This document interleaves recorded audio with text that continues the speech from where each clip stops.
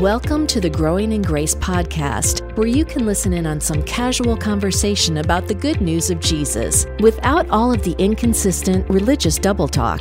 If you've ever struggled with feelings of hopelessness, guilt, and despair, or wondered if you're really right with God, it's time to discover the true freedom that comes with the gospel of unlimited and overflowing grace. It's growingingrace.org. That's the place where you can find every single past Growing in Grace episode. Again, growingingrace.org. I'm Joel Brizicki, along with Mike Kapler. The podcast, Growing in Grace, going upon almost 18 years here. We've been doing this a long time. We've talked about a lot of things over the years and hopefully provided some good encouragement for our listeners. And one of the things that we talk about a lot is the cross of Jesus Christ. And Mike Kapler, I have a question for you. You know, we've talked about the cross of Jesus all of these of these years and what happened through the cross. But I have a question for you. Did it actually happen? Did the cross of Jesus Christ actually happen? That's where our faith lies, correct? Indeed. And I wonder how many of us really stop to think about the results of that happening. What does it mean, especially like around Easter? So much focus on it, you know, in the corners of religious churches. But what does it mean for people? That's kind of what's sad and what gets lost in all of this sometimes, Joel, is for us who are believers in Christ, we obviously believe the cross happened. But what does it mean? What was the result of that happening, of that work, of that occurrence? And that's something I think we can talk about here today on the Growing in Grace podcast. Hey, there you go. Well, it is, and it's like I said, we've talked about it a lot of times. You know, sometimes we may even, and I don't mean this necessarily in a bad way, but we take it for granted that the cross happened and all of the benefits and all of the consequences that came through the cross of Jesus, and I mean that in a good way, in that we're settled in it. We're happy about it. We understand the great things that Jesus Christ did through the cross, and because what happened through the cross, not just the forgiveness of sins, but the forgiveness of all sins, that was a great thing. We've talked about in the past how through the cross, Ephesians 2 talks about through the cross, the law was abolished in Jesus' flesh, and Colossians talks about how it was through the cross that the law was wiped out, taken out of the way, nailed to the cross, you know, all these things, so many wonderful things. We'll talk about some of this that happened through the cross, but sometimes in the church, the legalistic religious church today, it's as if the cross never happened. You posted something on Facebook a while back that says, this is a quote from Mike Kapler: God can't repeatedly forgive what he declared he would not remember or count against you. The religious business operates as if the cross never happened. And that is so profound, and it's so true, unfortunately, because the way that a lot of people understand Christianity, the way that people understand life in Christ, seems to be void of what happened to them through the cross and what happened in general through the cross. People operate as if the old covenant is still in effect in some way. The law and all the things that people had to do, the commands and the things that happened under the old covenant, will mix those things into life in Christ on this side of the cross, as if that cross never happened. So what the cross did was so great, and Jesus accomplished so much through the cross, and we want to help believers understand the totally good news, the really good news of all that was accomplished through that cross. Yeah, on that post that you just read, just a couple of quick comments here, and this is somebody who's just trying to figure it out, right? But she says, but we all still sin and must confess those sins and ask forgiveness. He does not remember our confessed forgiven sins, yes. And then somebody else says this, And it is the past sins, uppercase, past sins. It is the past sins which we have confessed and forsaken that God has forgiven and forgotten. If we commit any present sin, we must confess and forsaken it to obtain forgiveness and cleansing. So that's just we've been doing, for those who don't know, we've been doing this for a while, but we get the same comments from people, and we've attended that school. Mm-hmm. Yep. Nearly graduated from it before we got out.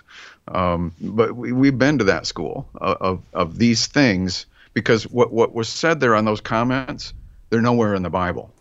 Right. I know where people get them from, but they're totally misunderstood. And this is important, because the point here is that God declared, this is so important to understand the difference between the Old Covenant and the New Covenant, because comments like that get the two combined, they get them mixed up. And this is what we've been trying to fight against for a long time, to try and help people get free and begin to understand as you said, Joel, the truly good news of the gospel and what Jesus fully accomplished at the cross. So few people, unfortunately, because of the religious business, so few people are understanding it. Like I mentioned earlier, we even around Eastern time, we talk about the cross, we celebrate it, and the resurrection, of course, but we seem to know so little about the end result of what occurred. And so, like in the book of Hebrews, when God declared on more than one occasion, he declared this new covenant would usher in something that would be unlike the old covenant that the Jewish people were under, where they had to, a priestly ministry, an animal sacrificial system, because forgiveness, in order for it to be dispensed, it had to be through blood. There had to be blood. So there was this blood sacrificial system with the animals in the old covenant. Jesus became the Lamb of God, who wouldn't just offer many sacrifices like the Jews had to do, but he would offer himself once for all. And that one sacrifice of his blood brought a complete forgiveness. Why? It wasn't a complete forgiveness under the old covenant, because there was repeated sacrifices needed. And the sins were never taken away under that system. Right.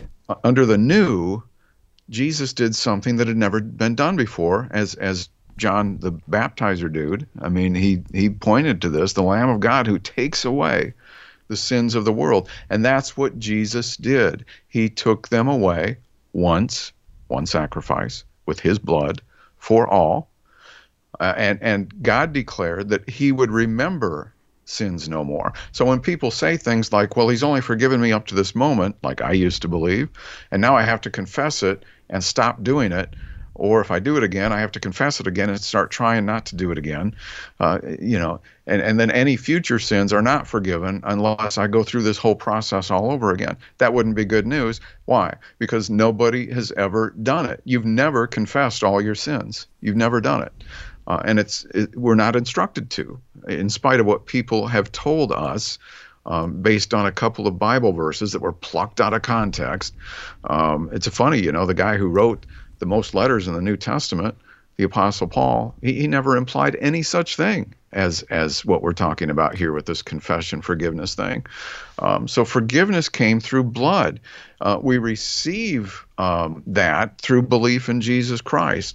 It's as simple as that. But the forgiveness had to come first, and then the life by calling upon Christ is something that we experience personally, because trying to keep up with law and commandments couldn't do it. So this is where we're at now as believers in Christ. The cross happened, and it changed everything. Yeah, the cross, where Jesus shed his blood. I mean, that was what did indeed change everything.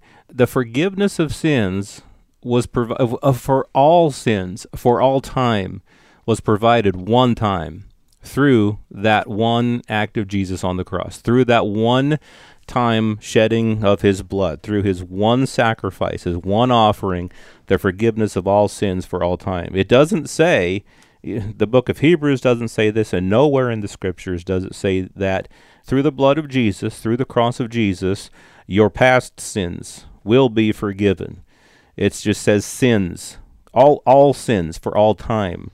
And in fact, when the cross happened 2,000 years ago, Paul talks about it, and I think Hebrews might, I might be getting a little ahead of myself here, but what it accomplished was for all of time, even the sins committed before the cross, for those who had faith in God, and who believed in him and trusted him, and then for everybody since that time, the cross is effective for everybody, for all of that. And when the cross happened 2,000 years ago, all of our sins now, today, were in the future. All of our sins were in the future when the cross happened. And the cross at that time took care of all of our sins. Paul said, in him, in Jesus, in Ephesians 1:7, in him we have redemption through his blood, the forgiveness of past sins. No, he didn't say the forgiveness of past sins. He says the forgiveness of sins according to the riches of his grace, which he made to abound toward us in all wisdom and prudence. And as far as Gentiles go, we were once far off. We were without hope and without God in the world. And Paul says in Ephesians 2:13, but now in Christ Jesus, you who once were far off have been brought near. We've been brought near to God by the blood of Christ. So what was accomplished through the cross, the forgiveness of sins, we've been brought near to God. And the law, even the law changed. If you look in Hebrews, Jesus wasn't even from Aaron. The law said that the priesthood had to come from Aaron. And of course, the Levites came from Aaron. But Jesus was from the tribe of Judah. So according to the law, Jesus could not be the high priest. But with this shed blood of Jesus, the law changed, and so Jesus was able to be made the high priest. You can read in Hebrews about that. But the point is that so much of Christianity today operates as if the cross never happened, as if we've still got to work for forgiveness of sins. We've still got to confess, and we've got to repent. Turning from bad behavior and doing good behavior, that's a good thing. But that doesn't change what the cross already accomplished for us. Through the cross, our sins have already been forgiven. So your sin, and I'll say this is a bold statement, and a lot of legalists and religious people will disagree with this. I recently received an email, and there was a comment on your post that would disagree with this, but whether you repent of your sins, turn from your bad deeds and start doing good or not, your sins have been forgiven, because it's not based upon your actions. It's not based upon you turning from bad to doing good. It's based upon the blood of Jesus.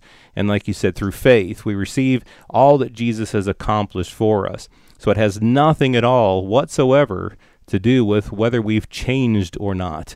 The change happened through the cross, through the blood of Jesus. That's where everything changed. So let's start operating as if the cross really did happen. You're absolutely right. I mean, if your confession brings forgiveness, then why did Jesus die? I mean, they did that under the old covenant. They would confess sins onto the animal.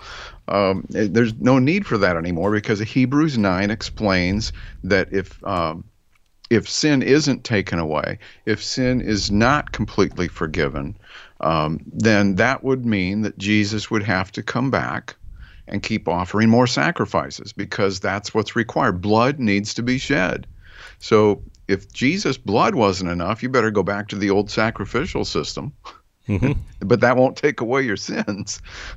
It'll just offer a temporary forgiveness. We have something so much better. That's how it's described in the book of Hebrews, this new covenant. It's better than the old way of doing things. It's so much better. And so that this is such a powerful thing, but we need to understand that Jesus died once for a reason. That's all that was needed. The blood was shed once for a reason. That's all that was needed.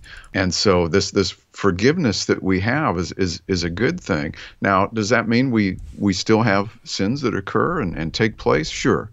Absolutely. It happens. We're living in a fallen world. Our bodies haven't been redeemed yet.